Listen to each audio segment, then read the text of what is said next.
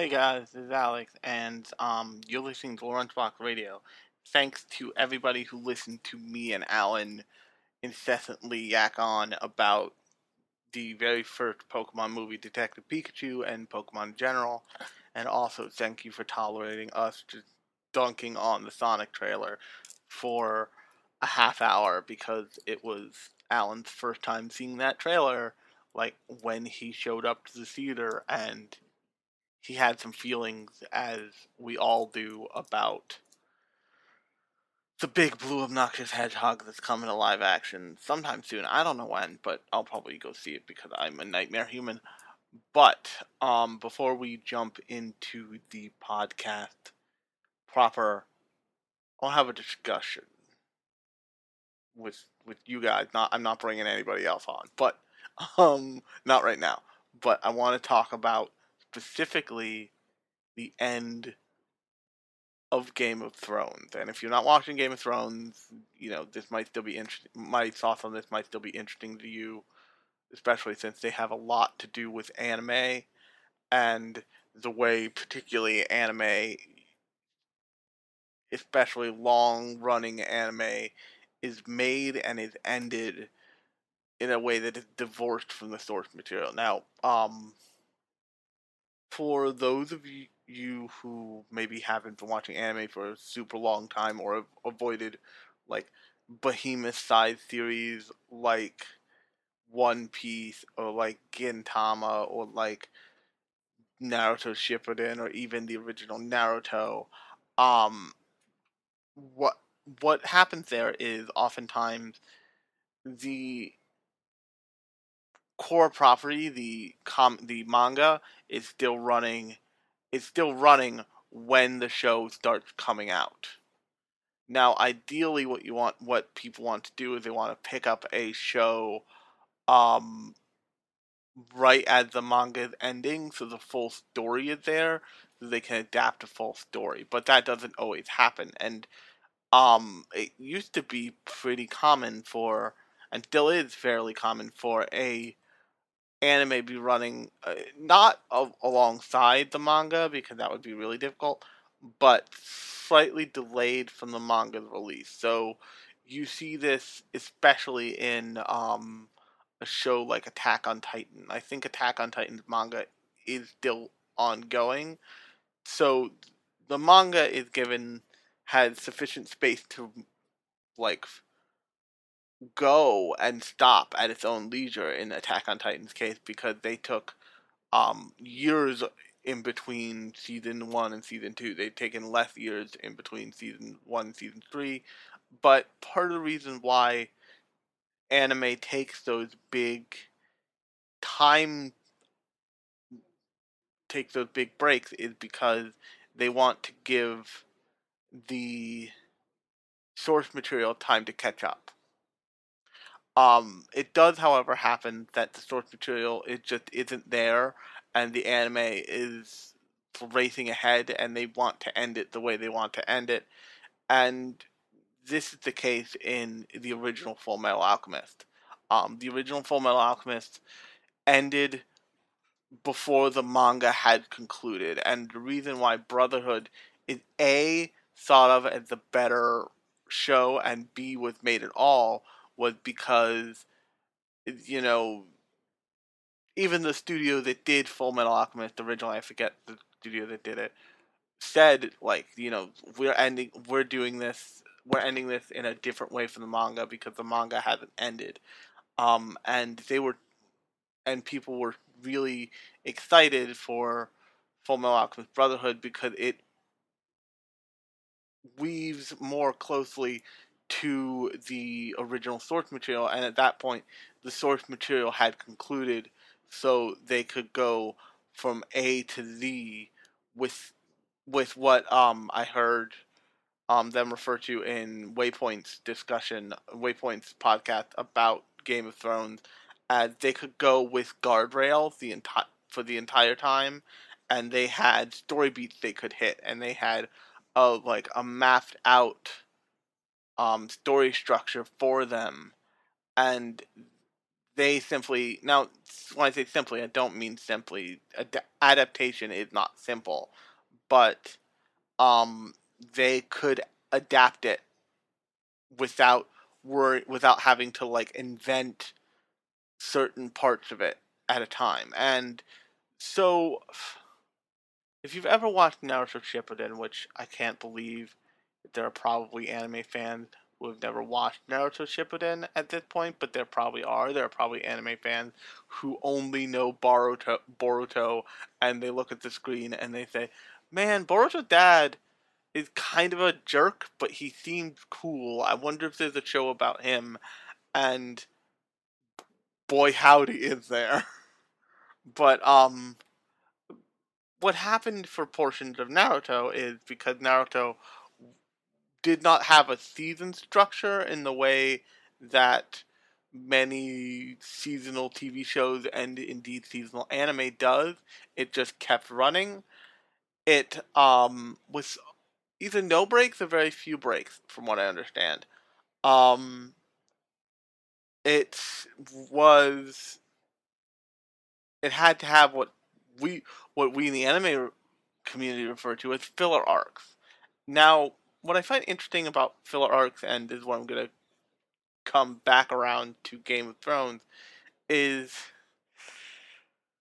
this season, and from what I understand, the seventh season feels a lot like a filler arc in anime, and the reason for that is the book for Game of Thrones is not done. They haven't been adhering to the books for the past two seasons. I didn't watch the last season, but I watched this one, and just from what I know about the way watching an episode of Game of Thrones feels like, and what they focus on, and how they choose to focus on things, other than the episode that happened right after the fight with the right after the battle with the White Walkers, which the battle with the White Walkers, it it felt clumsy in a way that was like, uh, they clearly didn't have they had a game plan, but they didn't have someone who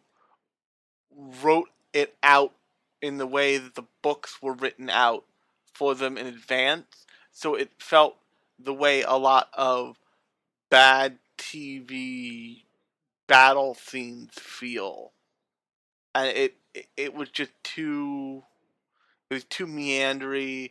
It was too unfocused. It was, and I don't care what the director says. It was way too dark, like darkly lit, and it. If you watch any good battle scenes in anything, anime, film, whatever, there's a kind of choreography to them, and there's a pacing, and there's a, it's a delicate balance that you have to strike to make a big, massive battle feel like you're not just in a helicopter panning over constantly. And it felt it, and there were some moments in that battle scene episode, but for the most part, the best parts of that episode were when people weren't fighting, when like there were small character moments like Arya sneaking through the library, or John realizing that he fucked Yo. When the Night King turns around, just like lifts his hands, and all the White Walkers, just like all the dead soldiers turn to White Walkers and just get up off the ground, and he just turns and walks off, leaving Jon Snow just deeply screwed. Um, and the other thing about the difficult of adaptation versus the advantages of adaptation versus the pitfalls of just allowing a writer room alone to take care of something like Game of Thrones is Game of Thrones is ruthless for the most part. It is known for just axing off main characters. People get killed left and right. People you think are there for the duration are no longer there for the duration all of a sudden. But the difficult thing about that is you have to have a lot of courage to do that. There was a show a bunch of seasons ago. Don't make me think about how many seasons it was, but I think it was called like The Thief of 20 Faces or something. And this show is infamous for the single reason of in its first episode it kills off 99.9% of the main cast. It leaves the main character, but everybody else dies. And it spends this whole episode like introducing the character, doing what a first episode of anime does. And then at the end of the show, boom, everybody dead except for the main character. And that's really brave because what that says is what that episode did was did all this heavy lifting story work to get you ready to like spend time with these characters, and then it just throws them out of the window of a train, I believe, if I remember correctly. But Game of Thrones had that similar unstable feel for a long time, and from what I understand in the past 2 seasons, the characters started to develop plot armor. And if you don't know what the phrase plot armor means, it means that for story reasons, the character has to stay alive. So a perfect example of this is a character like Tyrion Lannister. Tyrion Lannister, for story reasons, only for the purpose of the story at the end, needed to stay alive. So they like constantly set up these things where he wouldn't die, and when you thought he would die, it didn't really feel like it because in your head you just feel like he has the story is protecting him. And when you aren't when the show hasn't done that since the beginning, it just feels bad, and that's why I would think a lot of people kind of shied away from the final season. But or one of the reasons. But I thought it was so when I heard that not only this season but the last season were written largely without the books as a guide, all I thought was this is like what anime has to deal with like seasonally. Like somebody like the manga writer died, or the manga writer can't like is behind. So you need an episode that week, but you also want to give them a week to catch up. And sometimes it is that tight. So that's where things like clip show episodes come into play. That's where things like like the dreaded recap episodes, like Black Clover that next week. Which once again, if you do not follow me on Twitter, Black Clover is a dog shit show and should be ashamed of itself. But that show is for no reason foreseeably just has a clip show episode coming up. I'm watching the dub version on Funimation, so I think I'm like 2 or 3 behind, but I'm like, you, you have more. Why are you doing the clip show? And also in my brain, I'm like, why is this not like an OVA cutout on Funimation's website? And they're just like, well, this is clearly a clip show. We're gonna like put this over here if you're like a super fan. Although why would you be? It's Black Clover. You can watch this, but feel like if you have a sickness, if you have a problem, like Alec, like I do, then you can just mainline this thing week to week, and we'll like make sure this clip show is over there for when you have morbid curiosity, and you're like, oh, I shouldn't have done this, but I did it. Um, so that, but I also understand why they're not going to screw with the programming schedule and just plop it in there. But there's no reason a show like Black Clover needs to do stuff like that. It seems like the source material is well ahead of itself. Um, but generally, and I think I know from what I understand, like the creators of Game of Thrones didn't want to do it anymore. Like they were looking for an out, so they wanted to end it on season 8. But what I would have done if I wanted to end it by season 8 is I would have taken the scripts for season 8 to I would have given it 10 episodes so shit had room to breathe and you had room to explain the choices, because with I think it was 6 episodes, they just didn't have room to like take the time to like come to conclusions naturally, so it felt very rushed. Like Danny's turn, although I saw that shit in her from episode 1, unfortunately, it just felt out of the blue, and I get that. Jon Snow feels ridiculous because they have to, over the course of like 2 episodes, convince him that like, yo, your girl's fucking crazy, you should murder her, and then he does over the course of like what feels like actually really more 1 episode. But it just feels rushed. It feels like it doesn't have a solid core to it in the way that like almost it reminded me almost of like the worst filler seasons of Naruto Shippuden, where like they have to send them all into the dream world because they don't have the rest of the story yet. And it's just, I thought it was interesting, so I wanted to talk about it up front here. But that's not actually what we're talking about this week. What we are talking about this week is a little show that it's probably fairly infamous, and that show is Desert Punk.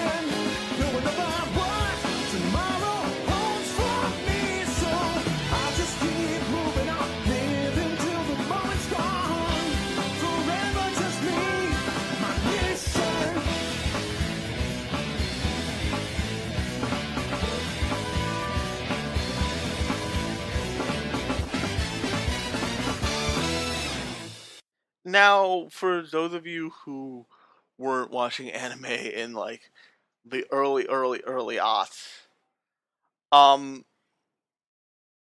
actually no, I think Gonzo still puts out shows and they still suck. Um, that's awful. I shouldn't say that.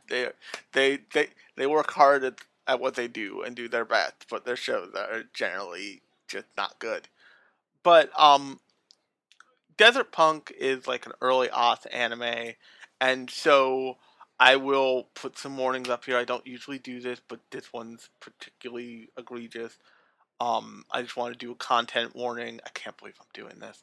For the humor in this show is very, very, very rough and very crude and like purposefully abrasive in like a serious way. And but the reason why I wanted to talk about Desert Punk, and actually it relates to the Game of Thrones conversation in the beginning of the episode, is because Desert Punk also feels lopsided in the way that it's constructed, but I'll get to that in a second.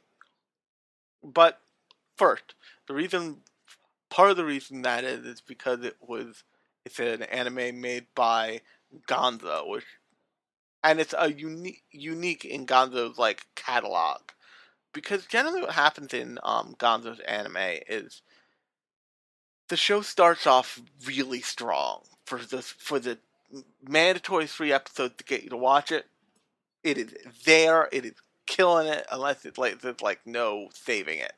And then on episode 4, it just drops through the fucking ground, and it like never. And it can recover a little, but usually Gonzo anime does not. It just kind of continues to suck.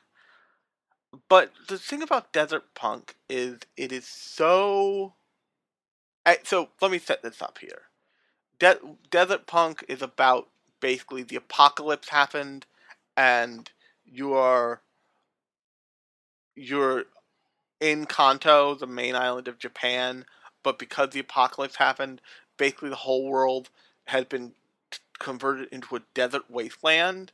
So they call it the Great Kanto Desert when you're in Japan, and society has fallen apart to the point of like think kind of like a Trigun Gunsmoke world kind of thing, like but poorer and less, not quite Old West, but like Dust Bowl Depression Nightmare almost. With but like throw a little bit of like cyberpunk in there as well. And you our main character is the guy named Kanta, and he is known as the Desert Punk, and he is known as and also known as the Demon of the Desert. And he is this famous mercenary for a mercenary guild called the Handyman Guild. And from what you understand, he's basically a combination like house painter, bounty hunter, or anything that you'll pay him money for. But the thing about it is they take the desert really seriously from the word go. When people are outside, they're in these like desert environmental suits basically, which usually means that you don't see either their face or their mouth specifically. And the way they handle this is really impressive because that gives the show this ability where you can just dub whatever the fuck you want into the show. So instead of making it like, I would be curious to know how joke laden the original Japanese audio track is, because the American audio track is like the most crude, disgusting, insane, cruel toilet humor you could ever imagine. And the reason it works is because it's specifically not asking you to like any any of the characters in the cast. Not the main cast, not the supporting cast, not the like secondary cast. Even the like little incidental background characters are complete assholes. And so it takes a stance of like everybody is kind of an asshole. Actually, it takes that stance until maybe like episode 5 when they introduced Kasuna, and Kasuna for a long time just plays the straight man in the entire show, which is hilarious. But and I want to be clear, like the comedic, bizarre, fucked up tone of Desert Punk never relents. Even when the show is serious, it like still blatantly makes a dick joke in the middle of like a deeply serious moment, which I have a lot of respect for because at least it's committed to its insane comedy. But because everybody's an asshole, it it creates this distortion field of you you like the characters, but you never feel bad for them because you're like, I like Kanta. He's fun, but also he deserves what's coming to him. And in so basically at first you're just following Kanta, and it's like a adventure of the moment or adventure of the week show, and then they introduce a character, and in the first episode they introduce this character named Junko. And Junko is, and first off, Junko is where the deeply inappropriate, like very perverse, fucked up, ultimately acted on, like lurid sexual humor happens, because Junko is designed specifically to have massive boobs, and they, and you know, Kanta says like called her, he called her like milk mouse. He calls her, he like he uses every like boob based pun, disgusting boob based pun you could possibly imagine. And once again, for a lot of the show, the characters are wearing helmets. So the rule is basically, if they're on screen and they're speaking lines, as long as we get to the point, we can do whatever we want. Because they don't have to match lip flaps. And even when they do a really good job of like cranking up the crazy on the dubs. And that actually makes this show a lot of fun to just like listen to, even if you're not paying attention. Because it's so, how can I put this? You know the way that Ryan Reynolds does, well, everything at this point, but it started with Deadpool, where everything is weaved with like double entendre and like triple meanings, and it's all coming, but it's all coming at 900 miles a minute. So if it's something in particular offensive, and you're like, oh shit, you don't have enough time to care because already on to the next insane fucking sentence. That's the way they did Desert Punk. And from what I understand, actually, Ghost Stories, the like infamous Ghost Stories dub, is the same way. Like they they had some points they had to hit, but nobody really cared how they got there. I forget who made a video about it, but somebody on YouTube made a video about like exactly how that dub happened. But that dub has been infamous. I've never seen it, but it sounds fucking amazing. And this, like, these dubs were done in lesser degree than in recent shows like um Hajime no Gal, where they like somebody, and I tweeted at one of the tweeted this, and one of the voice actors like added me with like, yeah, no kidding. Um, one of the voice lines in that used the word cuck, and I like I very rarely like do a double take and pause and rewind, but I was like, what, really? They totally just like call, like, one character called another character a cuck. This is this is the most 20 fucking 19 thing ever, or what, I think it was 2018, but I'm like, this is the most 2018 thing ever. Fuck. And I promptly tweeted like, God bless whoever had to read the word cuck on a script for Hajime no Gal, and I think actually the voice actor for that character like added me and was like, right here. Thank you for the blessing. It was really weird to like read that. I barely got through it. But so Desert, and if I had to say there was a main selling point of Desert Punk, it's a, this show manages to write, this show manages to exist and succeed with characters who are fundamentally assholes. But also the way they construct the world, with a few exceptions, those, at least in the first half of the season of the show, the second half of the show we'll get to in a minute, but at least in the first half of the show, you have these characters who are complete assholes, but the world around them justifies it in a weird way, because the world around them is like inherently designed to be massively cruel and massively oppressive and just deeply imbalanced.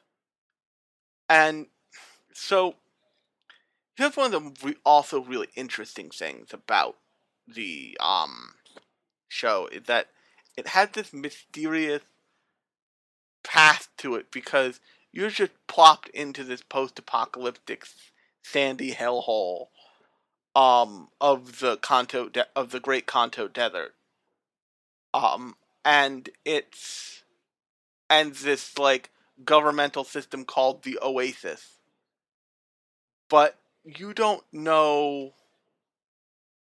what happened, and until about episode 8 or 9 you get no hints of what happened. You just know that humanity fucked up, and now global warming was so hard that it burnt the planet to a crisp and everyone got fucked sideways by the environment.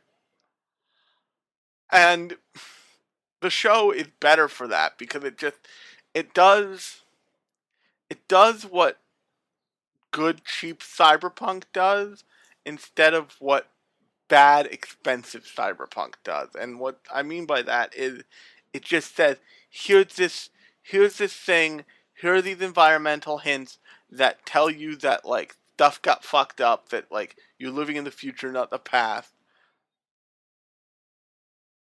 And this is just the backdrop to the story. It is it, it may or may not be more interesting, but as long as the backdrop to the story, it will be more than sufficient and be actually kind of great. Um, and then they use that to justify, like, you know, this character Kanta at one point in the first half, in like what I would refer to as the first half of the series, passes these orphan kids, and Kasuna, who is like really made to be the heart of the series in the first half. In the second half, she kind of doesn't stand up to scrutiny almost. Um, she is like, why we should help those kids? They look like they're starving, and Kanta's like, no, unless you want to sell them, because I can sell them on the black market for a lot of money. And the story basically uh, comes around to telling you these kids are fucking con artists, and they like con people into picking them up because people feel bad for them, and they take all their money and food, and that's how they survive. And so that's the world backing Kanta up and like making him not just an asshole, but like an asshole by necessity for survival purposes. And uh, the show does that time after time. That's probably that's just the most recent episode I've seen, but like he explained, like, you know, I'm an asshole for a reason. Like I'm money obsessed for a reason. The thing that's for no other reason than he's an asshole is that he is deeply depraved and perverted. But so unlike Lupin the Third, uh, Desert Punk or Kanta's lust is aimed at anything with almost anything jiggles, but any female with boobs is like a target of a dirty joke. Like you meet, and but also once again they always undercut his assholery with the world also being jerks. So he, instead of standing out, it's almost like he and the entire cast fits into this fucked up society. So there's I think it's episode 3 where you meet this like elderly father and his daughter who owe a lot of money to banks to like financial organizations or debt collectors or whatever, or are in a lot of debt all over the Oasis. And the first time Kanta sees the daughter, he says, and I shit you not, he says like, I'd split her like lumber. And so this is the important part. He does not act on that thought. B, he, at the end of the story, they make sure that you know that that daughter and that old man are fucking con artists. So like that moment when you felt bad for them is completely gone. But then also like back again a little because the grandfather is a drunk and is also an asshole to his kid on some level. But the point I'm trying to make is that this show successfully makes a show where you like the characters in spite of them being unlikable. Even Kasuno, who is like the most kind-hearted character of the group, of the cast, is just barely kind-hearted lots of times. Like her stance toward Junko ultimately is, I hate her. She's a big-titted whore who tricks my master and like quasi-parent figure, and she needs to die. But so this brings us to kind of the first glimpse of Desert Punk turning into a more serious show. And unfortunately, I think that the serious parts of the show, the like serious second half of the show, is weaker than the first half, which is more like jovial and fun and like Monster of the Week, and is written. The first half of the show is written like a comedy, like a black comedy almost, like a fucked up comedy sketch. The second half of the show tries to be more shonen action, and I just don't think it pulls it off well. I think that that's where like the Gonzo kind of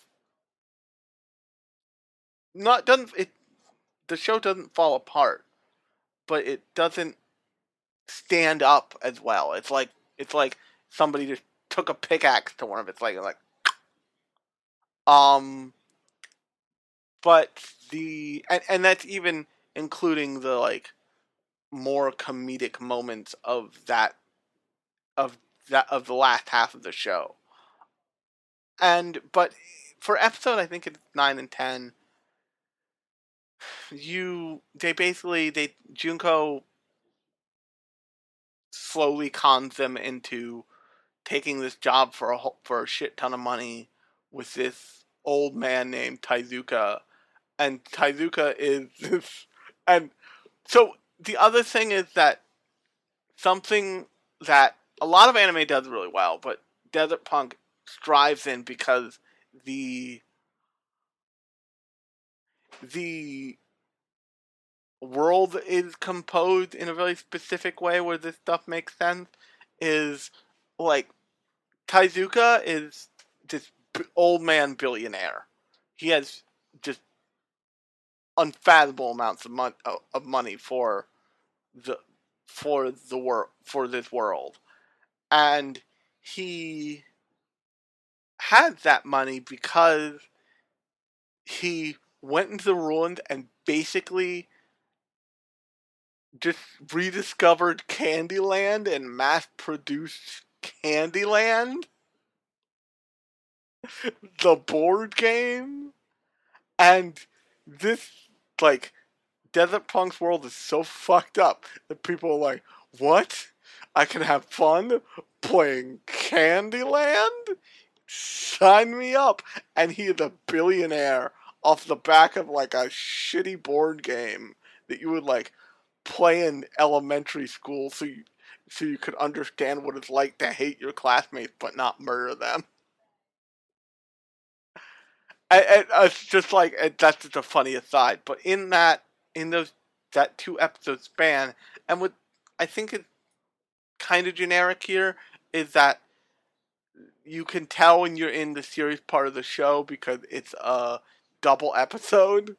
It doesn't just take it as one episode and then get back to the goofiness. It does a double episode and then get back to goofiness almost the way Trigun would actually. And this has a lot of debt it owes to Trigun as a show. But they basically go into this ruin. They fight this android called the Guardian, and they find out Taizuka is trying to overthrow the government. And from here on out, they introduce more and more like small side characters who are this like who are part of this anti-government faction until they ultimately get to what the end of the show is, which is them trying to overthrow the government and somewhat succeeding on the back of, from what I understand, killing Desert Punk. I didn't have time to watch the full 24 run, so I kind of hopped around after a while. But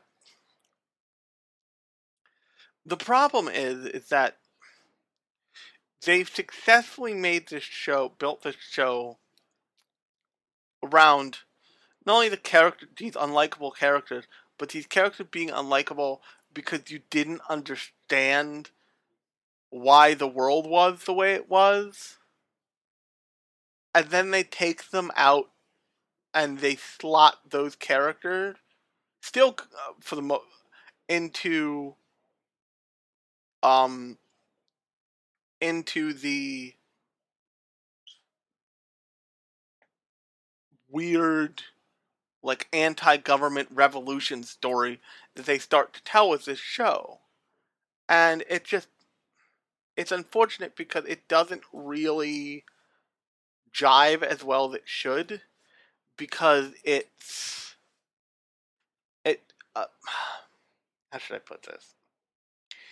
The mysterious world of the mysterious world of Desert Punk, what is great when it's mysterious, and it's great when it's just like this literal sandbox basically for these stories that the show wanted to tell and that the characters have with each other and the world itself. But when they start diving into it, it doesn't have legs to me beyond this generic like thing. So I remember this the first time I watched it. The thing about it though is that by then you're so connected to just these the crazy fucking assholes that are these other characters that it carries you through all the way to the end. And I think that's for as objectionable as lots of people will find Desert Punk, and I don't blame you because of the way it's dubbed and so to give you an idea, there is an entire episode of this show in which Kanta, nope, in which Kanta locks Junko in a sex dungeon and tries repeatedly to rape her. And it's played for jokes, it's played for laughs, it's like this very deeply fucked episode. And it's all meant to be comedy. But it's not, to me, and that episode actually is like the last episode of what I would consider the first half or first season, quote unquote, of the show, and it just doesn't. It doesn't work because what it does is it escalates. Now, granted, it escalates it in a like completely in character way for Kanta. Like Kanta is that depraved, but it escalates the severity of the crude humor to like an uncomfortable level. I don't think that that episode wants to make you uncomfortable. I think it wants to make the weird story joke of it that it's trying to do, but it just doesn't. It also wants to be a fan service episode. Um but it just doesn't. It doesn't pull it off. And from there, it the show starts to ramp up further and further into like the anti-government faction rebellion thing. And of those things, of those like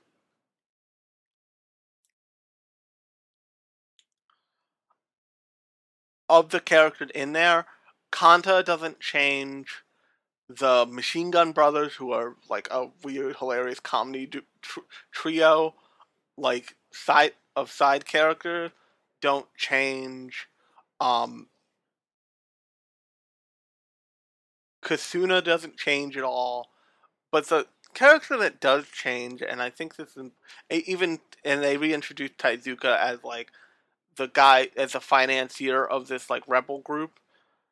The character that does change the most is Junko, and the reason why I think that's bad is because Junko is this like is presented as this like almost Fujiko esque desert manipulator, like sexual manipulator extraordinaire in her in most of the story. Now but the thing they do with her is generally the person who outsmarts her is Kanta, and he says things like there's a scene in one episode where he's like, you know, I give like in 5 years of the because she like it oh from in every single outfit she's in, including her like desert combat atmosphere suit thing, it's like all to point people to her boobs, and like that's her point of pride, that's her asset to like catch people off guard and like manipulate them. And there's a scene where um Kanta is like, I give you 5 years and those things will be and those knockers will be banging on your kneecap. And they have like a little side scene where she's like counting on her fingers, she's like, I've got more than 5 years, I think. And it's this it's this little comedy break in her character that like gives you like a nice, hilarious, like doubtful human moment out of her that actually you don't generally get from a character like Fujiko. But what they do with her character, they basically make her this like justice warrior who believes in Kanta and like wants him to like win the fight against the government, and it just doesn't feel the same, and it doesn't feel as good as when those two are going at each other, and you get the sense that they honestly care about each other, even through all the comedy and fucked up, perverse humor. But it's not over it's not over dramatized. It feels less like a the comedy, the like boob jokes and the like fucked up humor that they throw at each other and the insults they throw at each other feel less like a adversarial, aggressive thing, and feel more like a, albeit overly fucked up, like couple prodding each other almost, if that makes any sense. And that's part of the delicate balance that makes it okay, that makes it feel okay when he says things like, "Come here, you little milk mouse."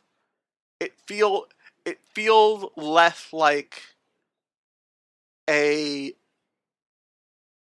uncomfortable thing, at least to me, because the way that he's saying it and she responds to it is more like you say that in a joking way in an intimate moment with significant other than in a fucked up lecherous way, even though it very much is in the context of the show. And it's just like, it's a little impressive. And I did a episode about ecchi anime, and what I said in that episode is that if you like something because it's ecchi and it's okay any way that makes you feel, and this certainly falls into that category. But the thing about this show is that it gives those characters agency. It gives like Junko agency, and it gives this attractive female character some kind of agency and control over the narrative. And when it doesn't, the story swoops in and fucks over Kanta to make sure that like that last scene doesn't actually happen. That like last scene that would like take it over the edge into like high school DxD hentai territory. So, but what happens to Junko on the other end of the show is that they like completely chop that whole feeling off of the knees, and she is like working for Taizuka, and it seems like she's doing something she believes in, but because you're so used to the character being like, no, fuck everything except for money, I'm in it for the money because that's how I survive in this world, it just, it feels off. The whiplash of the show makes it feel not uncomfortable and not bad, just different in a way that's not stable. If that makes any sense. But regardless, I will say I would recommend that you like, if you're looking for like a show that has enough jokes per minute to make you laugh at something, if you like really low bathroom humor, like I tend to sometimes, definitely check this show out. It's streaming on Funimation. I think you can get it on DVD, Blu-ray, but I really think it's only streaming on Funimation. The funnier clips are definitely on YouTube. I look them up. But yeah, definitely go check that out. But until next time, I hope you liked this episode. If you did like this episode, definitely subscribe to the podcast. Give it a 5-star rating. That helps a lot. And I will talk at you later.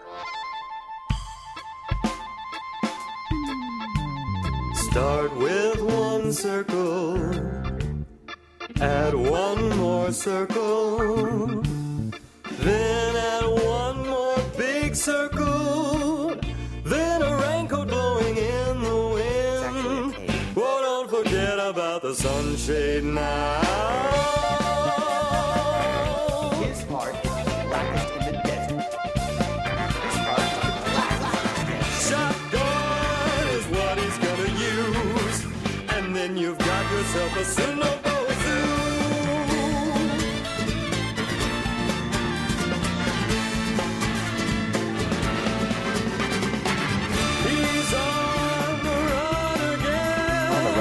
Just one more day and you'll see.